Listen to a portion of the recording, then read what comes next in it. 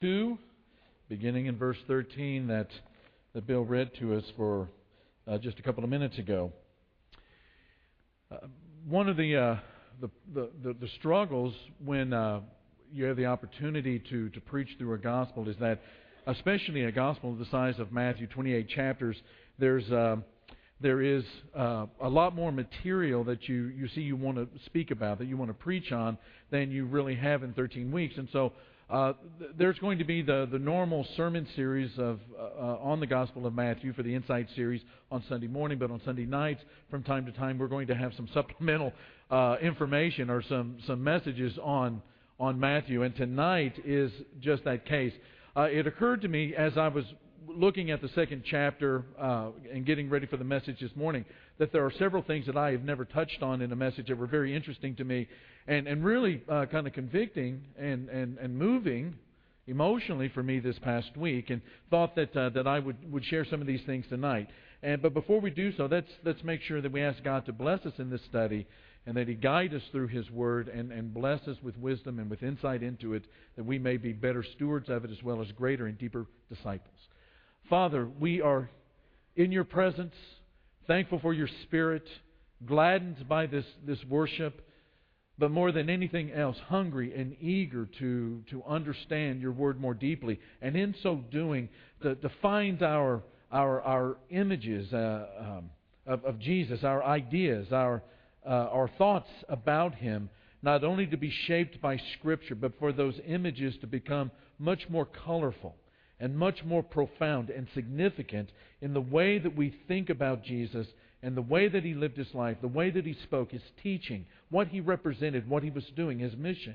And all of that become a part of our own way of living and being and thinking and speaking and acting in this community. And so what we ask, Father, is for You to be a part of this study by giving us eyes that see and ears that hear. And we ask, Father, to be moved by these ancient words. And we ask it all in the name of Jesus. Amen. The end of last week, my mother needed to go out of town, so the last 2.5 days or so I've been up in Fredericksburg spending that time with my father while she's been up in the Metroplex taking care of some business up there. And one of the things that I get to do when I'm with my father is, and especially because it was just pouring down rain and it never got out of the 30s out there in the country where they live, I built a big fire. And we just sat and talked. But then in the evening, I guess he got tired of talking to me, and which I guess fathers are prone to do sometimes, you know. And we watched television. And what he and Mom watch is a lot different from what Ellen and I, what little we do watch. And I got to see some shows that I had never seen before, probably will never watch ever again. But on one of these shows, there was it was kind of a news type show. I don't even know the name of it. But the big question was, they approached Larry King and asked him, who would you rather interview, Jesus or Judas? Who would be the greater interview? And it was interesting to watch the debate that went on among that crew inside of the studio in answering the question themselves, who would be the greater interview? And for the most part, they all said Jesus. But the reason for that was a little unsatisfying. Why they thought that talking to Jesus would be a little bit more interesting rather than Judas. You know, the last couple of Sunday mornings, we've been thinking about the Incarnation. We've been thinking about the meaning of the word Emmanuel this morning. And one of the things that Matthew is trying to get across to us is that Jesus is the Christ, and in being the Christ, He is God become man. The Creator has become a creature. He is identifying completely with us by being a part of our human existence. And one of the reasons that this incarnation and the study of Matthew is really important is because Jesus is the most important, the greatest man who ever lived, the greatest personality who ever lived. But at the same time, He is the most inspiring person you can ever read about. You know, when we talk about the reasons that Matthew wrote his gospel, most of the time we say, there's all these references to Old Testament Scripture. And from time to time, as you're reading through those chapters, through those verses, you come across, and it was done to fulfill Scripture, meaning the Old Testament Scripture. And it is an absolute truth that I believe with all of my heart that one of the reasons that Matthew is writing this gospel is for Jewish people who were struggling with their ideas and concepts of the Messiah to really come to grips with Jesus' identity. But if we leave it at that right there, it's just a proof and nothing more, then we're the ones that really become impoverished in our understanding of Jesus. Those scriptures are there to prove that Jesus is the Messiah according to prophecy and the fulfillment of those. But they're also there to help us to understand who Jesus is.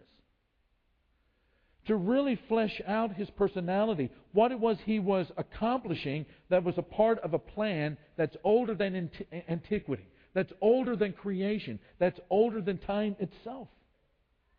And in understanding Jesus in light of what is being said about Him in the New Testament and what is being said about Him for centuries in the Old Testament, what we do is we stand back in awe of His work of 33 years and how He lived and what He taught and what He accomplished and who He was and how He dealt with temptation. And in this text that Bill read for us, I noticed that there are 3 Old Testament scriptures that help us to understand some really important things about the Christ.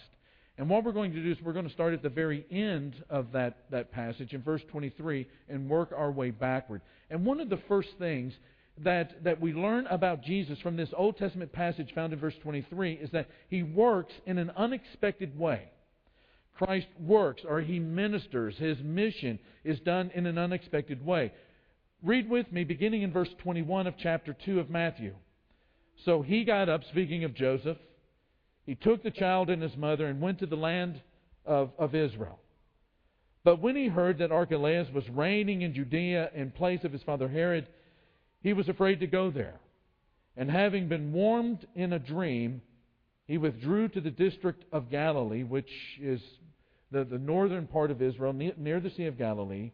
And He went and He lived in a town called what? Nazareth. So was fulfilled what was said through the prophets, He will be what? Called, not that He's from, but that He's called a Nazarene. Not just from, but He's going to be called a Nazarene. Now, stepping back just for a moment, there are a tremendous amount of similarities. In fact, as you're reading through the Gospel of Matthew during the week, for the next 13 weeks, I would suggest, in fact, I would encourage you to get a piece of paper out to the side, and every time you run across a similarity between Moses and Jesus, you write them down. For instance, both of them were born at a time when lots of male children were killed. There was, a Pharaoh and a king in their pride and in their fear who were responsible for the demise of those children. I mean, those are examples. One of the things that is an example of Moses and Jesus' similarities is that, there was a period of time when Moses disappeared. He went off into obscurity. In fact, one of the things that happened when he went to the Midian desert and got married and started a family was that he took up a vocation that was the opposite in terms of status, opposite in terms of prestige, anything that he had learned in the first 40 years of his life in Egypt. He became a shepherd. He became part of a despised profession of the Egyptians. He went into the farthest place he could find and did the most heinous thing, or I shouldn't say heinous, the most despised thing that he could think of in terms to be in that obscure station or that obscure situation away from Egypt.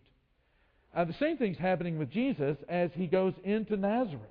And this is a really odd twist in the story. Nazareth is this small place just on the backside of nowhere.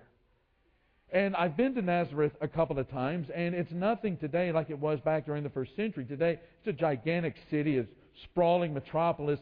There are cars and streets and restaurants and people all over the place. During the time of Jesus, as these archaeologists, uncover what ancient Nazareth was like and its boundaries and the number of people that could possibly live within, a square yard, maybe 500 people lived in Nazareth at the time that Jesus lived. And it's just this backwoods place. It's a place filled with peasants. There are no rich individuals that are living there as far as anybody can tell. It is a place where, people just don't think of greatness coming out of Nazareth. In fact, over in John chapter 1, remember when Philip encounters Jesus and says, "Oh, this must be the Messiah. I need to go and find Nathanael and tell him about Jesus." And what is it that Nathanael says in verse 46? Nazareth. What's he say? Can anything good come out of Nazareth? Well, the answer to that in the minds of a lot of Jewish people were, not really. It's like saying, can anything good come out of Iowa? No offense to anybody from Iowa here, but or maybe we should say Canada. I don't know. But, can anything good come out of Nazareth? That was the sentiment. Now, the fact that he is not just from Nazareth, but is going to be called, according to the fulfillment of Scripture, a Nazarene, tells us something about the way that God operates. God, in Jesus, is not going to operate in ways that are normally associated with those that are seeking prestige or status or greatness or power or any of those things. When a couple of weeks ago, we were looking at some of the passages out of Isaiah chapter 40 through 66 that deal with this special servant that Isaiah is describing, which, it was this mysterious servant in the time of Isaiah, but the New Testament tells us over and over again, it's the Christ, it's Jesus. And in chapter 42, there is this really special passage to me that I've loved all of my life that talks about how this special servant of Jesus is not going to be someone who declares, his power publicly in the street. His voice is not going to be raised to a shout or a level of declaration in the street. That is, he's not going to operate the way that kings during his period of time, his period of living, would have operated in trying to, as they do today, as a matter of fact, they try to control public discourse and what's being said about him and what's being thought about him. And every king had his herald that would prepare the way and would get the people's minds and hearts and lives and their streets right for the coming of the king. But Isaiah's special servant in Isaiah 42 is not that kind of individual. And to make it even more profoundly different, he says right after that, a bruised reed he will not break, and a smoldering wick he will not snuff out. And you think about the way that the powerful and the way that the prestigious and the famous and the controlling deal with life. And what you'll see upon just short-term observation is that really there's not a whole lot of time for those people that are very, very weak, that are like that bruised reed. That bruised reed is, that reed that might have been cut along a riverside that would have been formed and heated and would become a walking stick. But if it had become bruised somehow, where in fact that word in Hebrew means that kind of bruising, if it was received by a human being, would lead to some kind of a hemorrhage.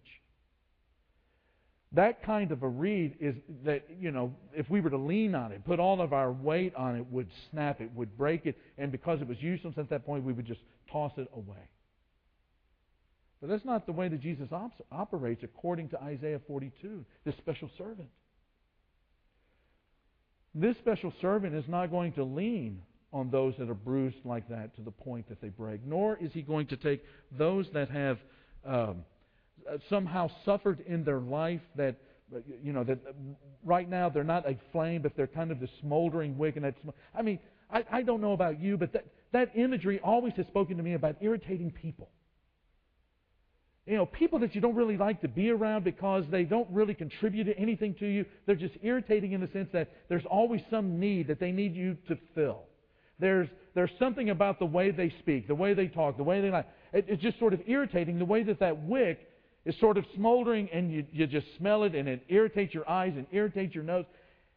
But there's something so special about this servant that he's not the kind of person that's just going to reject that kind of an individual. He's not going to, lick his fingers and just really snuff that wick out, even though it's smoldering, so that it gets, that irritating, acrid smoke out of his eyes and out of his nose. What he's going to do is the opposite. He's not going to snuff it out, but he's going to breathe life into it so that flame might come up again.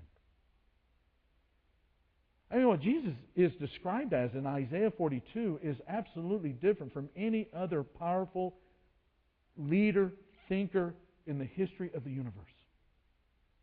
In Isaiah chapter 40, at the very beginning of the servant songs, again, we have this beautiful image of the way that Jesus is going to operate. He's not going to be out in front, having on the cutting edge, and having everybody try to catch up with him. And the way he's described in Isaiah 40 is that he's going to tenderly lead those who are with young. Let the young Turks head out and speed out in front of everybody. But this one is going to hold the lambs in his arms, and he's going to gently lead those who are with children. It's just a completely different image of a world leader, a powerful individual than anything that we've ever seen. I don't know about you, but I've read the books on Iacocca, and read on lots of famous individuals and powerful individuals, and all of them, 90% of the time, even though they would never say it, would abhor this kind of being, this kind of living, this kind of acting, this kind of thinking. They're not conducive to greatness. But just think about the way that God has always operated. It's Abel, not Cain. It's Isaac, not Ishmael. It's Jacob, not Esau. It's Ephraim, not Manasseh. It's that young red-headed shepherd boy out on the backfields of Bethlehem watching the sheep by the name of David, and not his older brothers. It's God always choosing a woman who is barren, or a woman who is not loved. It's old Sarai over and not Hagar. It's the not loved Leah rather than Rachel. It's the barren Manoah's wife who gives birth to Samson the judge. It's the righteous but barren Hannah that gives birth to Samuel. It's the righteous but barren Elizabeth who gives birth to John the Baptist. Why? Well, maybe at one level God does love the underdog. But I can't help but think that over and over and over again, He's teaching us that our salvation is not going to be related to our strengths, but to our weaknesses. That there is no way that we are ever going to be as dependent on Him as a child as long as we are not humble, as long as we are prideful, as long as we are self-centered, and our self-image is that of greatness and not humility in the shadow of the Almighty. And here comes this Jesus throughout the Gospel of Matthew that just surprises people over and over and over again. It's John the Baptist even struggling with the kind of Messiah that Jesus is over in Matthew chapter 11.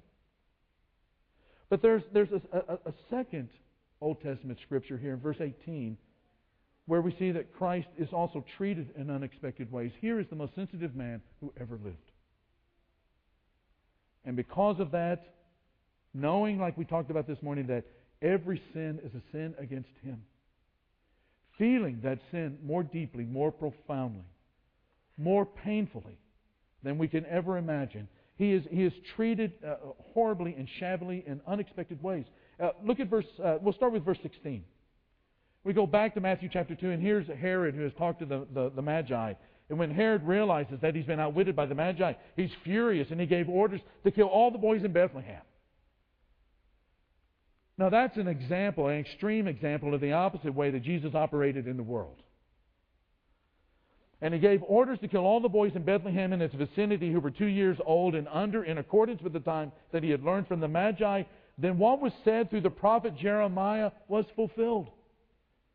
A voice is heard in Ramah, weeping and great mourning, Rachel weeping for her children and refusing to be comforted because they are no more. I got caught up on so much television the last couple of days. Was watching one of the news shows. And again, I've only been 50 one time in my life, but I'm finding out that your memory's not as great as it used to be. I can't remember the name of the show, but they were going back a year later to the tsunami in Japan, and it was heart-rending to see the suffering that is still going on in that country, especially in those villages up there on the North Shore on the eastern side of Japan that was so horribly pounded by that tsunami and earthquake. Children just disappearing, and the questions that the Japanese people have, and these women talking about, my children, they were here, and now they're gone. And why? And I could not help but think about, Rachel weeping for her children and refusing to be comforted because they are no more. It gives you a little bit of insight into who we are. That as intelligent as we might be when it comes to making atomic bombs and medicines and great literature and these kinds of things, that in our pride and our hubris, our self-centeredness, our arrogance, we can perceive the Son of Man, bruised reed he will not break, a smoldering wick he will not snuff out.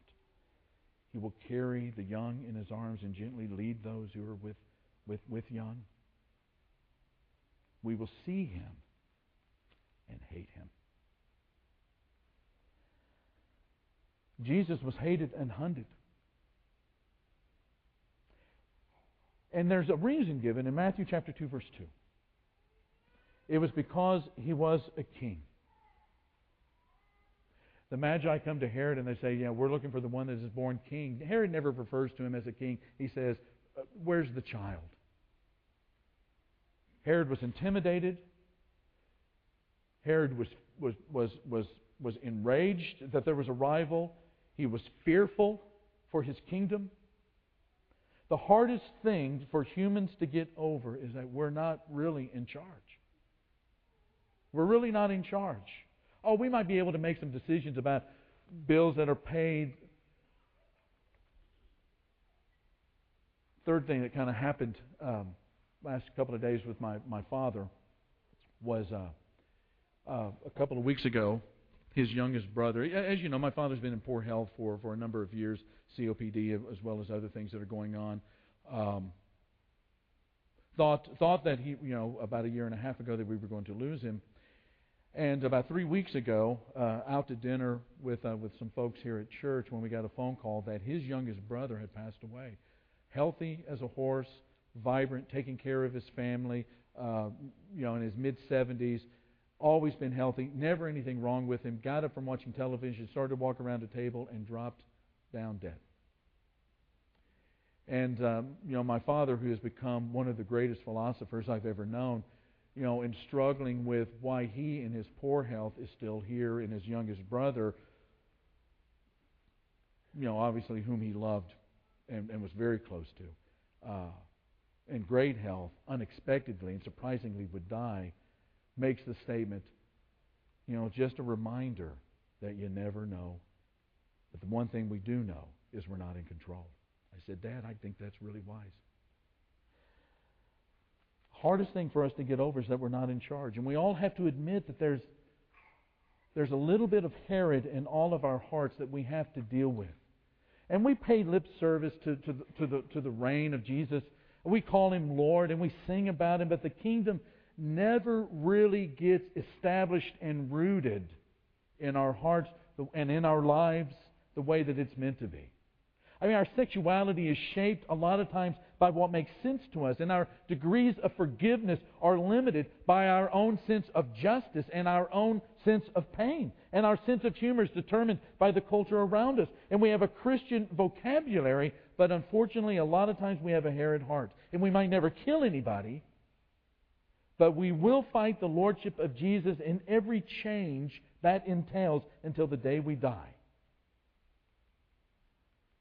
And as long as we refuse to do business with that little portion of Herod that is still in our heart, our sanctification, our being made holy, our being made in our hearts and minds, our coming and our going, the way that we live, that all being conformed to the image of Jesus will suffer. And then the third and last thing is that Christ delivers in a very unexpected way. And this is verse 15. This is where we'll end up. We'll start in verse 14. So he got up, he took the child and his mother during the night and left for Egypt, where he stayed until the death of Herod, and so was fulfilled what the Lord had said through the prophet, "Out of Egypt I called my son."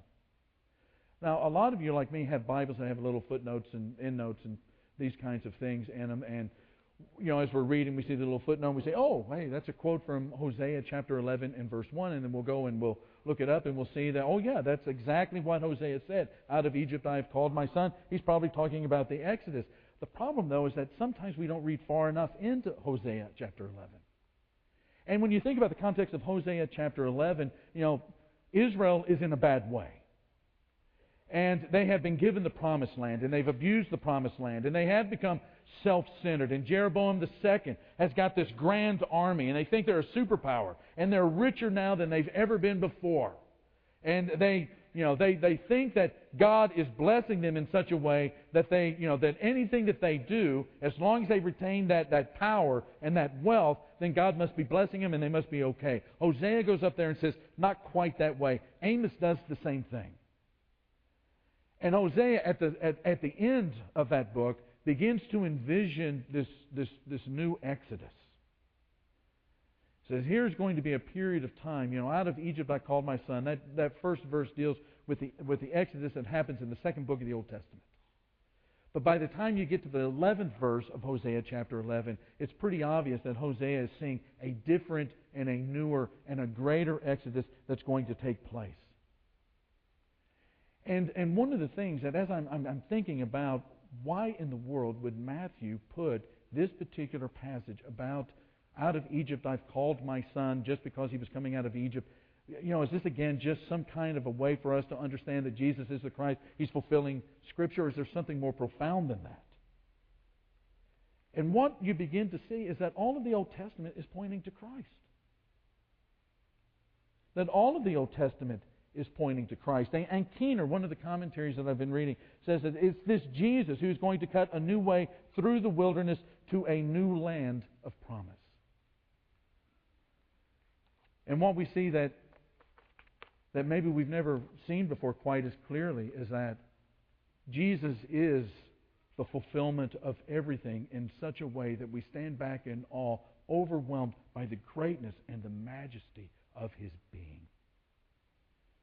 Christ is the better Adam who passed the test in the Garden of Gethsemane. And where the first Adam's sin caused our fall, Christ's righteousness is imparted to us. And Christ is the better Abel whose blood does not cry out for justice, but cries out for our acquittal. And Christ is the better Abraham who left Ur of the Chaldees. And not just that, but Christ, as the better Abraham, left heaven itself to create a new nation of God's holy people. And he's the better Isaac, who was not just nearly offered up by his father, but was completely offered up. And where the first Abraham heard the words, "Because you have not withheld your only son, the son whom you love, now I know that you love me," we see this better Isaac in Christ who was offered up, and we say, "God, we know that you love us because you did not withhold your Son, your only begotten Son, your unique and loved Son from us." God said to Abraham, "I know you love me because you didn't withhold that Son."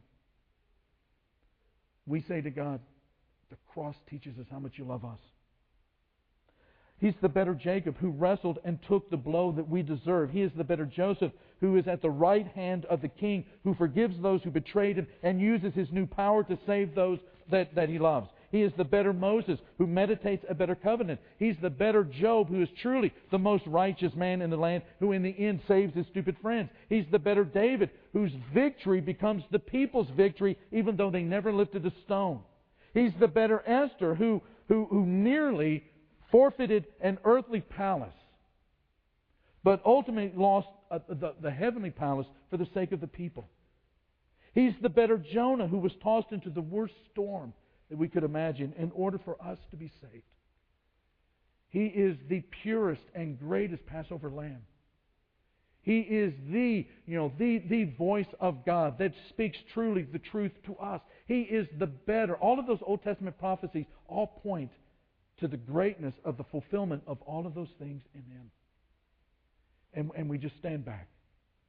And we stand in awe of God's plan and God's power in impacting our lives through this man Jesus.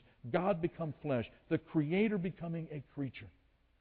And in that love, and in that holiness, and in that majesty that was hatched as a plan before the beginning of all creation, what we understand is that everything is being made the way that it was always intended to be by God.